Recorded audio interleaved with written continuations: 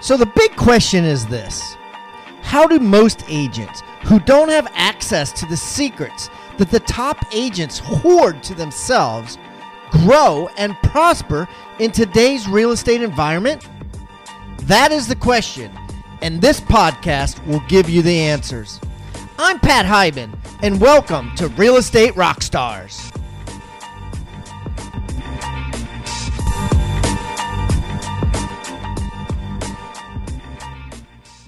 All right, Rockstar Nation, now I have a guest coming from Phoenix, Arizona. I got Mr. Blair Ballen on the line, and he is making some waves out there in the Phoenix area, and we wanted to catch up to him and talk to him a little bit. So, Blair, welcome to Real Estate Rockstars. Thank you very much for having me. It's a pleasure and an honor.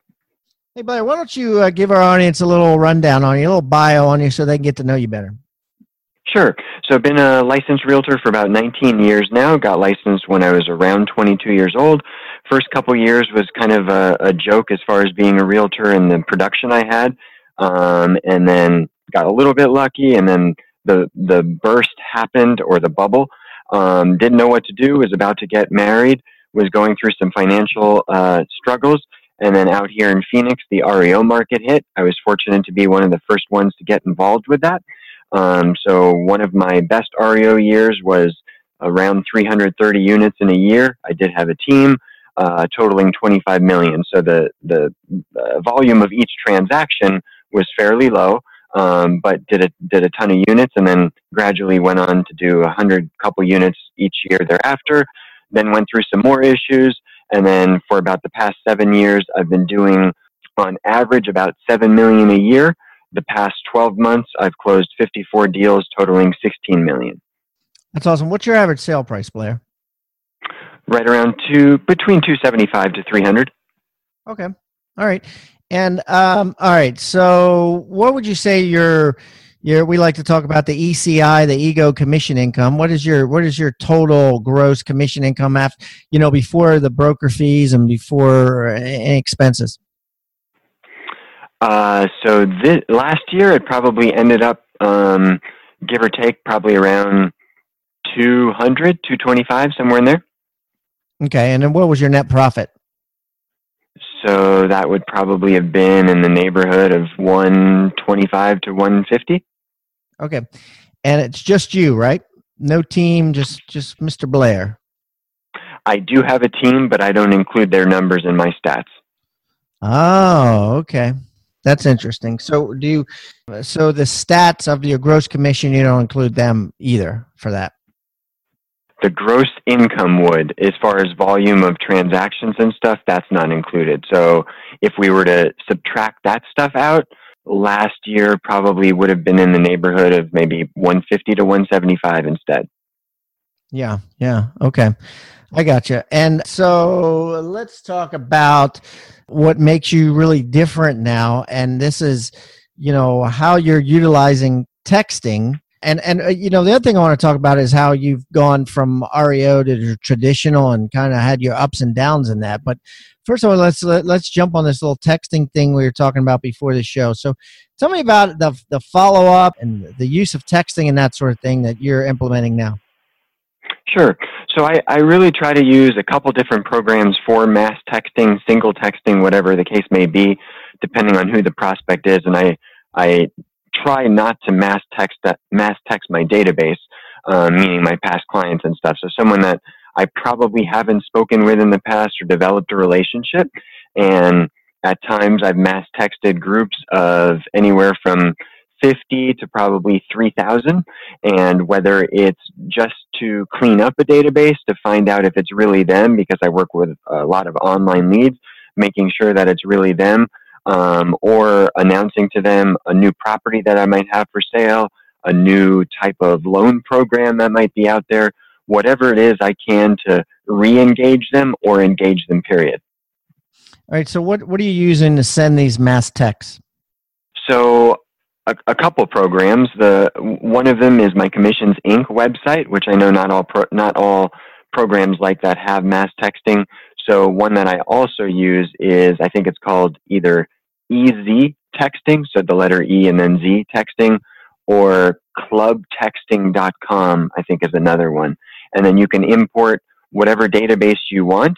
They are pretty strict on the laws that they use as far as, or that they really try to abide by the laws. So if they notice that it is a very like salesy type message, it could get it kicked back, or your account suspended, which not saying that totally matters because you can create a new one. But I try to send messages that aren't always interpreted as just being salesy. So give me an example or a couple examples. So even though it's selling something, basically, do you by chance know of anyone looking to buy this new listing that I'm going to have in South Phoenix for X price? Or are you aware of, I don't know, I'm guessing it's across country, but are you aware of the Home in 5 program, which can get you into a home for as little as $1,500? So something like that. Okay. And so just general ones. And would you say, hey, I just saw this hot new listing. I thought you might be interested in it. Something like that? In the 7 years that I've been texting, I think I've only done that once, and I wasn't too fond of it. So no, I don't do that. Yeah. And you weren't fond of it. Why? I don't have my groups really well segmented, so I don't know that it always applies towards everyone, whereas the general ones have a better chance. So I would like to have the best opportunity about getting as many responses as possible, and I just felt that wasn't going to do it. Yeah. You know, one guy I talked to actually earlier today basically has his categorized into buyers and sellers. And then he has another category into, you know, a top 20 list in each one. So he can send to his top 20, or he could send to all of them, hey, you know, I've got some free time Saturday between 10 and 2, or I just had a cancellation between 10 and 2. You want to go out to the buyers. You want to look at houses. Or, you know, we're running a special for, you know, Labor Day on commissions. Would you be interested in listing your house before Labor Day to get this special to the sellers? So, you know, whatever, it's seller specific, buyer specific, but it's still ambiguous, still vague enough that people, you know, will raise their hand based on the seriousness level. Totally. And something else, I can't say that I've done this that many times, but I have done it both mass text and email to similar or the same databases, is something completely non-real estate related. I happen to be a sarcastic person, so this fit into it too, but the response was really good. And the text and email basically said, do you like your meatballs baked or fried? And again, had nothing to do with real estate. Got a bunch of responses. Some were obviously negative. Some were very positive. Some said, you know, like, this is like the funniest thing I've ever heard, whatever. So, you know, I don't know that there's, and I'm not saying that you asked me this, but I don't know that there's one, you know, magic text that works for everyone. I know that I've seen emails and texts before that supposedly do that. But I think anything we can do to be different, and I'm not saying that meatball one is genius, but anything we can do to be different is great. Yeah, absolutely. And let's talk a little bit about text, because, you know, people out there, you know, I don't think they realize the impact or the value of a text versus an email versus a voicemail versus a Facebook Messenger. And, you know, I think that a lot of people put more value in email than they do, say, a text. Can you talk about the different levels of value and how you value text as compared to emails and other forms of communication? You know, I'm obviously a realtor. That's why I'm here right now speaking with you. But I'm on my phone constantly. It's an iPhone, and I live by it. And I think much of society does. And even though we have our emails tied to it, we're usually a society that wants instant gratification. So a text is more likely to be seen as quickly as possible by someone. So if that's what we're trying to accomplish, is get in front of them as quickly as possible, the text accomplishes that. And this isn't related to your question, but I thought I'd throw it in there too. I don't know that this is a very new tool, but some marketers, realtors, whatever you want to call business people out there, if we don't always have the person's phone number, this is a texting tip. If we don't have the person's phone number and we have an iPhone, and they have an iPhone or an Apple device, but usually an iPhone is the best way, is we can plug, and they have a Gmail email address. We can text their email address, and if it shows up in blue, that means that it's going to show up as a text message. So now, instead of just trying them by email, we've now been able to actually text them.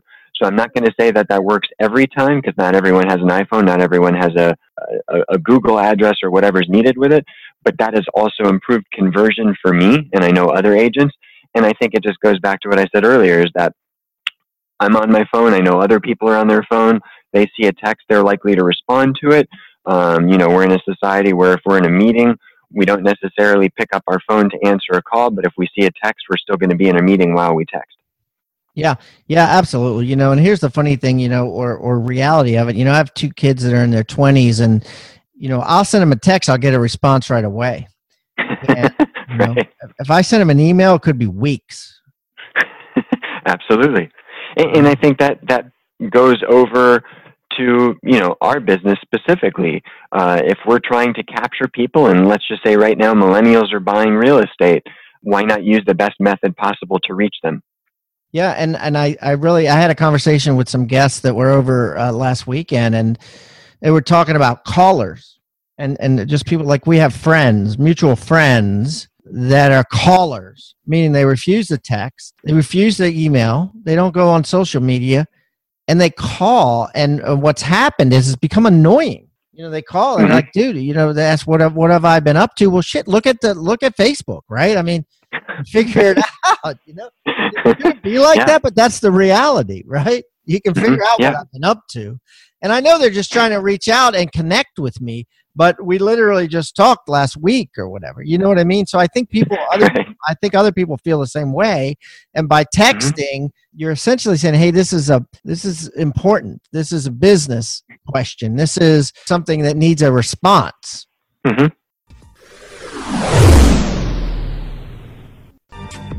As a member of the Rockstar Nation, you may have noticed that every guest that comes on the show now is required to bring with them a free tool, an item of utility that real estate agents can use to drastically increase their sales and profits.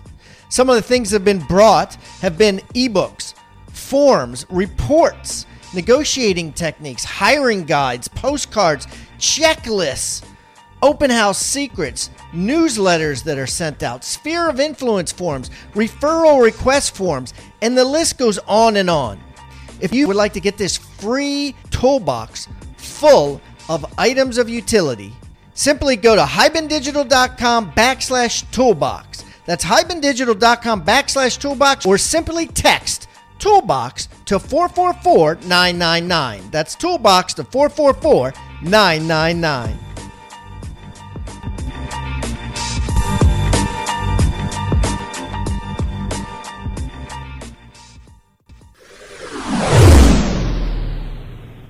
All right, Blair, let's shift gears a little bit. Let's talk a little bit about REOs, because I know, you did 335 units in a year with REOs, and then, you shifted to more traditional business. Tell me the whole story of your trajectory as a real estate agent, being a different type of agent. So both paths, really I guess both paths were sort of out of the necessity of having to do something in my life and business. So REO, literally, I was on the computer one night, found out about doing BPOs, started doing BPOs, and then that led to getting properties, and then more properties, and then having a team, and then all that good stuff that came with it. And then I was not able to transition into short sales for whatever reason. And then, again, same kind of trend happened where I had to do something, and then I got into, what I've been doing the past 7 years, which is prospecting. But the REO was great from the standpoint that it was during a time that, unfortunately, there was, some depression, some economic downturn. I'm grateful to have been part of it, to be able to, support my family. What I will say is it's led me to have many relationships that I probably wouldn't have had otherwise, meeting certain realtors that I was able to meet because of my successes during those years and all that kind of stuff. But it was probably one of the worst times in my life from the standpoint, I'm a control freak, and even though I had a team, I was doing so many things myself that I ended up having some very bad health issues, and the asset managers, at least the ones I worked with, were just a pain, and they didn't know how to treat people correctly, and all of that stuff eventually just led to a very negative trend in my life that I don't necessarily wish I could have back, but looking back, I would be happy if that part wasn't there because of all the negative stuff that happened with it. And at the same time, when my last REO client let me go, fired me, whatever you want to call it, it was really one of the greatest days of my life because that meant that all the REOs were gone. I didn't have any more to have to deal with, even though I didn't have to necessarily. And then it led me to where I am now, and I'm grateful for that. Yeah, I think a lot of people see, the REO business and they're like, wow, he's lucky or she's lucky and that they just get these listings given to them. They don't have to work for them and blah, blah, blah. But at the end of the day, they don't realize that there are a lot of asset managers that are monsters, right? That are just like treat agents like pieces of dirt, quite frankly. And they don't see any of that, from the outside. Now, I know Phoenix has gone from, a crap load of REOs to basically none, right? Yeah, I mean, there was a time, whether it was 2007 or 8 or whatever, where distressed properties, REO and short sale, whatever, were literally probably 80% of our market.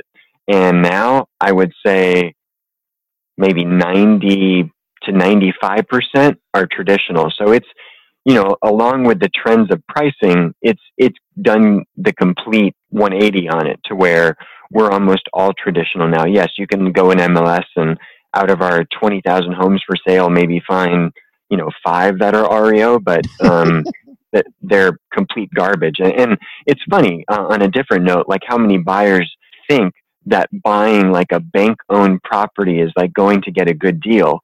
Maybe like 1 out of, 500,000, like is actually that scenario. But generally speaking, if you're looking in the average price point range in any market, most REOs are not going to be better deals than traditional sales. So it's just another home on the market. But some asset managers were just jerks. I personally, and I'm not saying no one else did, but I personally worked very hard to get the business I got, and very few of them appreciated it, especially the ones associated with the government. And this isn't a government or political discussion, but they just thought that they controlled the whole universe, and maybe they did, but that doesn't give them the right to be mean to people, to not treat people fairly.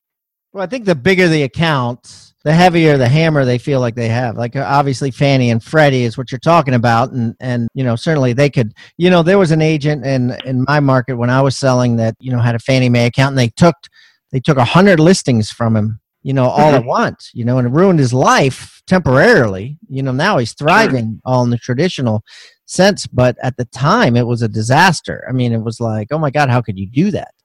He right. ended up suing him, but that's interesting, and I think that's part of the game, certainly in the REO world. And what do you think the future is for REOs? Do you think we're going to have another influx of these REOs when all of these adjustable rates or these 7-year, 10-year loans come due, or do you think that the market is just too good and the equity is just too good out there for us to see any more, foreclosure business like it has been? Sure. I do think it's very market specific. I'm going to talk about Phoenix because that's where I am, and I don't really know the other markets. But I mean, as a general rule, I think asset management levels are going to be the same everywhere. So this probably applies to most places. Is that I don't see anything like 2007, 8, 9 happening again. I just don't see how that could happen. I do think that there's plenty of idiots running those industries, plenty of greedy people, but they saw what happened. And when you release, whether it's 100 properties at a time to 10 agents or whatever, and then all of a sudden your local market gets hit with however many properties, that's a large amount. That's only going to drop prices quite a bit like it did back then. And I think, and I would certainly hope, I know there's been at least one movie going over this and how it probably could happen again. I do think there will be foreclosures again. I mean, there's always going to be foreclosures, but I don't think it's going to be anywhere on the scale of what had happened. I think enough people have learned their lesson that it won't happen like that again. Will we get foreclosures again? Absolutely. What's the name of that movie? Was it The Big Short? Oh, you mean The Big Short? Okay, yeah. I thought you meant there's a new movie that's basically no. it's going to happen again. Yeah. No, I mean, and obviously the Big Short covered a lot of what happened in a very accurate depiction, and then going over how these notes probably are being recreated with a lot of zero down type stuff. I think there's still a lot of lending things that are going on where it's very difficult to get a loan if you're like a dead cat right now, or using a dead person's social security number. It's a lot harder for that to happen. And I understand that doesn't make up all the loans that were foreclosed on, but you can't, and I'm not trying to single anyone out, but you can't be, okay, I'll rephrase that. You can't necessarily work somewhere and make minimum wage and easily buy 10 homes saying you're going to live in all of them right now. And unless that comes back, I don't know how that wave could happen again. As a member of the Rockstar Nation, you may have noticed that every guest that comes on the show now is required to bring with them a free tool, an item of utility that real estate agents can use to drastically increase their sales and profits. Some of the things that have been brought have been ebooks, forms, reports, negotiating techniques, hiring guides, postcards, checklists, open house secrets, newsletters that are sent out, sphere of influence forms, referral request forms, and the list goes on and on. If you would like to get this free toolbox full of items of utility, simply go to hibandigital.com/toolbox. That's hibandigital.com/toolbox, or simply text toolbox to 444-999. That's toolbox to 444-999.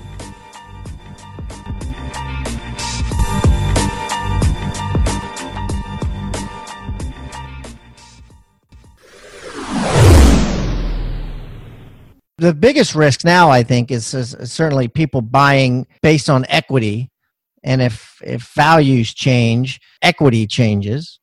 And of course, you'll have upside down loans, but generally values won't change unless you have a black swan create some sort of crash, right? Like the mortgage meltdown did. So, something has to create that. Otherwise, values just kind of gradually go down. So it's interesting. Yeah, and I think along with that, I mean, like jokingly, not trying to be funny, a couple years ago when people were wondering what our market would do and if we would have that wave again, when a lot of people were unsure about our market, is I would say, like, unless we have a world war, I don't really see that kind of thing happening again.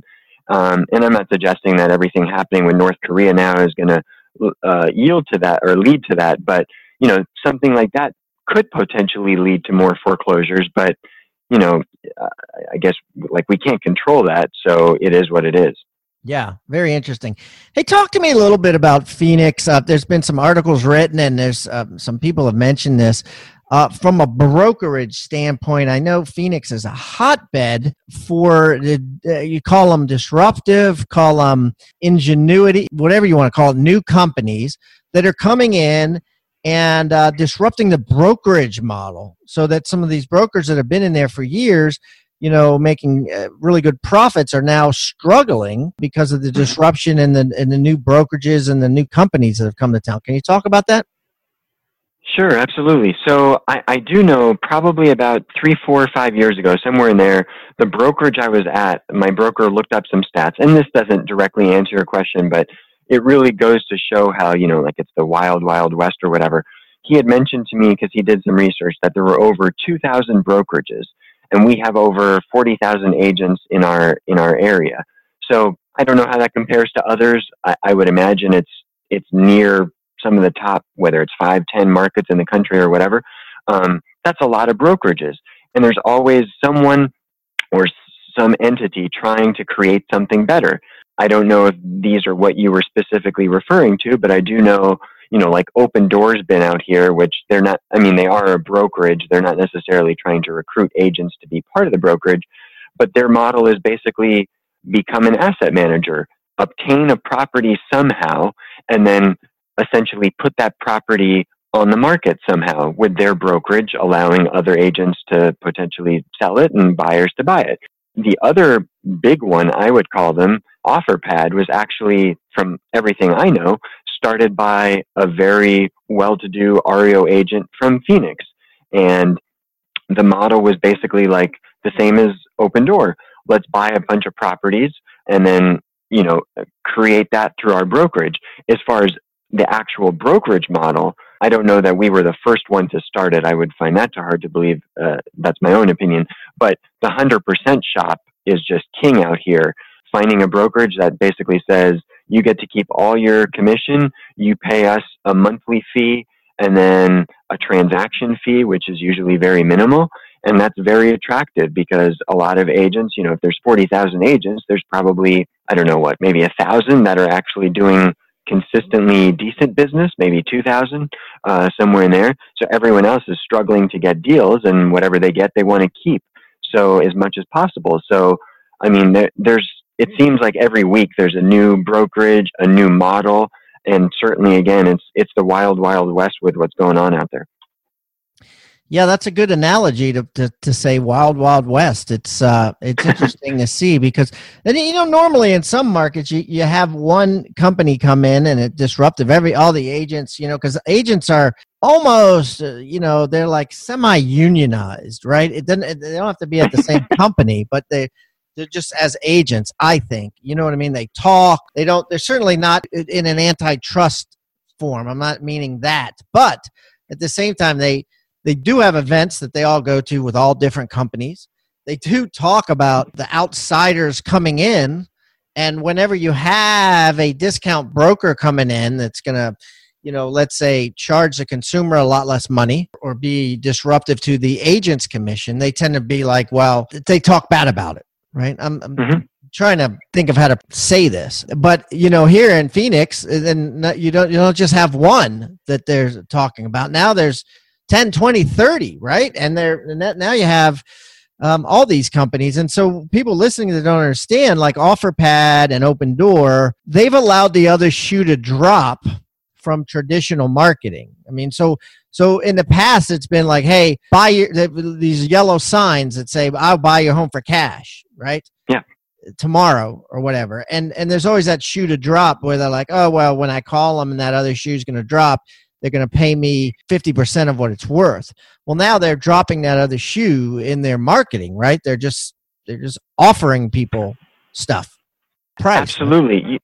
Yeah, and Zillow recently launched here in Phoenix. I know they've done it in other markets, the whatever it's called, the instant offer or value or whatever. My personal opinion, and I tend to be different, and this isn't, I just brought Zillow up. This isn't a Zillow discussion. I personally think we as agents, this is probably one of the best things that could have happened from the standpoint, and I know this has nothing to do really with what you were asking about with brokerages, but from an agent standpoint and brokerage model, I think it's really, it should have given us that swift kick in the butt if we didn't already realize it, that there are these other companies out there. There's always going to be something else. We need to continue or figure out the best way of providing value to the consumer, because that's really what it's always been about. So in my case, I've established a relationship with Opendoor. I've been fortunate to do that, and many other agents could too. And they refer me business at times. And I'm not saying that every agent's going to get referrals. I'm not saying that makes up a ton of my business, but have I lost listings to them and OfferPad? Absolutely.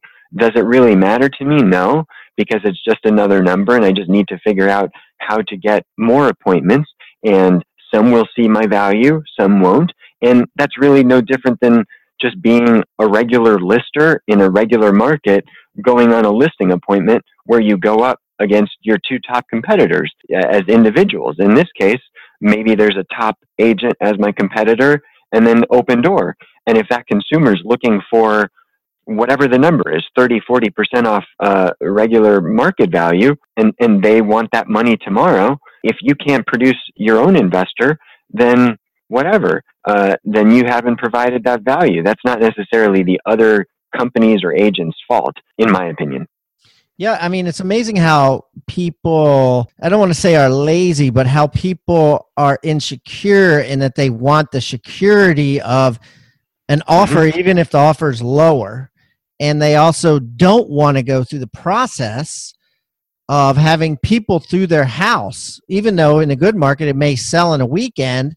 In their mind, there's such fear of, what if it doesn't? What if I have to sit on the market 3 months or 6 months, or get my house ready and and they're willing to lose tens of thousands of dollars, to avoid that. Mm-hmm. Absolutely. Yeah. And I think, another part as agents that we need to know is, what exactly do those companies provide? Because maybe, like in my case, when I go on a listing, if I feel that one of those options is going to be good for the consumer, now I provided more value. It's basically like having it, and I know this is going against what you said, but if that's what the consumer's looking for, I want to tie them into that. So now I can get a referral fee from, let's say, Opendoor, which they do pay. And then now we have that offer right away. And then if they need to sell that home to buy, now we have that offer. We can go looking. I've accomplished and gotten their goals all solved by just not being afraid of the quote unquote competitor. Now, did that consumer potentially miss out on however many grand on their home and stress or whatever? Possibly, but I feel that we've done our job as agents in that case. Yeah, that's interesting. And so you're the first person I've heard that has said that they actually collaborate with them. And again, it's collaboration versus cooperation, right? Or collaboration versus competition. So you're saying, hey, if Opendoor sends a postcard that says, I'll give you $280 for this house and it's worth $320, and the buyer says, nah, I'm going to put it on the market with an agent. And they said, you have an agent? And they said, no. And they said, well, let me refer you to Blair. That's a way for you to get referrals, right? And then you pay them a referral fee for that? They will pay me, so in the buyer case, yeah, if the buyer's going to look for a home, they might refer that buyer to me if it's in my area. If it's a seller, if I refer that seller to Opendoor, then I get a referral fee from Opendoor. So as an example, and I'm not saying that these are the numbers, but instead of me getting a 3% commission, I might get 1%. But that seller, if they want this, they now have that offer. We can go shopping for the home that they really want, and we accomplish everything anyway. Now, did I get my, extra 2% on the front end? No. Does it really matter? To me, no, because now I have a happy consumer that we can go shopping, get them into a home anyway, and resolve everything. So I totally accept the competition, because to me, the only competition that's out there is me anyway. And if I don't know how to get over my issues, then I'm just going to accept a bunch of drama outside anywhere, and that's not going to get me anywhere. Now, do they list their own houses, or will they refer you a listing if the people don't want to take their low bid? So they've actually, so I've been part of a couple private meetings with them in my market. I'm pretty confident they're doing this in other markets. They are actually, I believe, starting the possibility of releasing that group of homeowners, and they don't necessarily buy all homes that they can buy, meaning, let's just say in my market, if it's a $500,000 home and above, they don't buy those. So they're starting to figure out the right programs to where they can refer those listings out also. And I've not done anything I've done to just be like a good little boy with them. Like I personally think they're excellent for the marketplace. Do they have some faults? Sure, we all have our faults, but I enjoy working with them. I happen to think that most of their listings, at least out here, are in good condition. They're just like a basic investor from the standpoint there's no emotion involved. They will fix repairs that they should fix or take care of. And they're just a good company to work with on a cooperation standpoint, meaning if they list a home in MLS that they've bought or whatever, it's a really good process and a really good home, similar to my REO experience from, you're dealing just on a number standpoint. So I love it. Not everyone will have the same experience, though, and I accept that. Sure. Absolutely. Well, listen, I really appreciate you coming on, Blair, and sharing all these different things and different perspectives. I mean, I always like talking about high level things, and I always like talking about things that are, relevant today versus the old cliches that some agents will give you regarding advice and things like that. So I appreciate you being candid. And next time I'm in the Phoenix area, I'll look you up and we can break some bread. I appreciate your time. Yeah, it's been an honor being on with you, and thank you again. Thank you for tuning in to Real Estate Rockstars. Please subscribe on iTunes, Stitcher, or wherever you may be listening.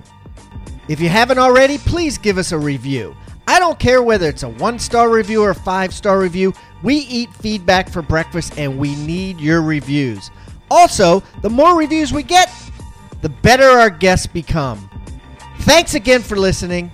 And find me on social media simply by typing in my name. I'm Pat Hiban, and keep rocking.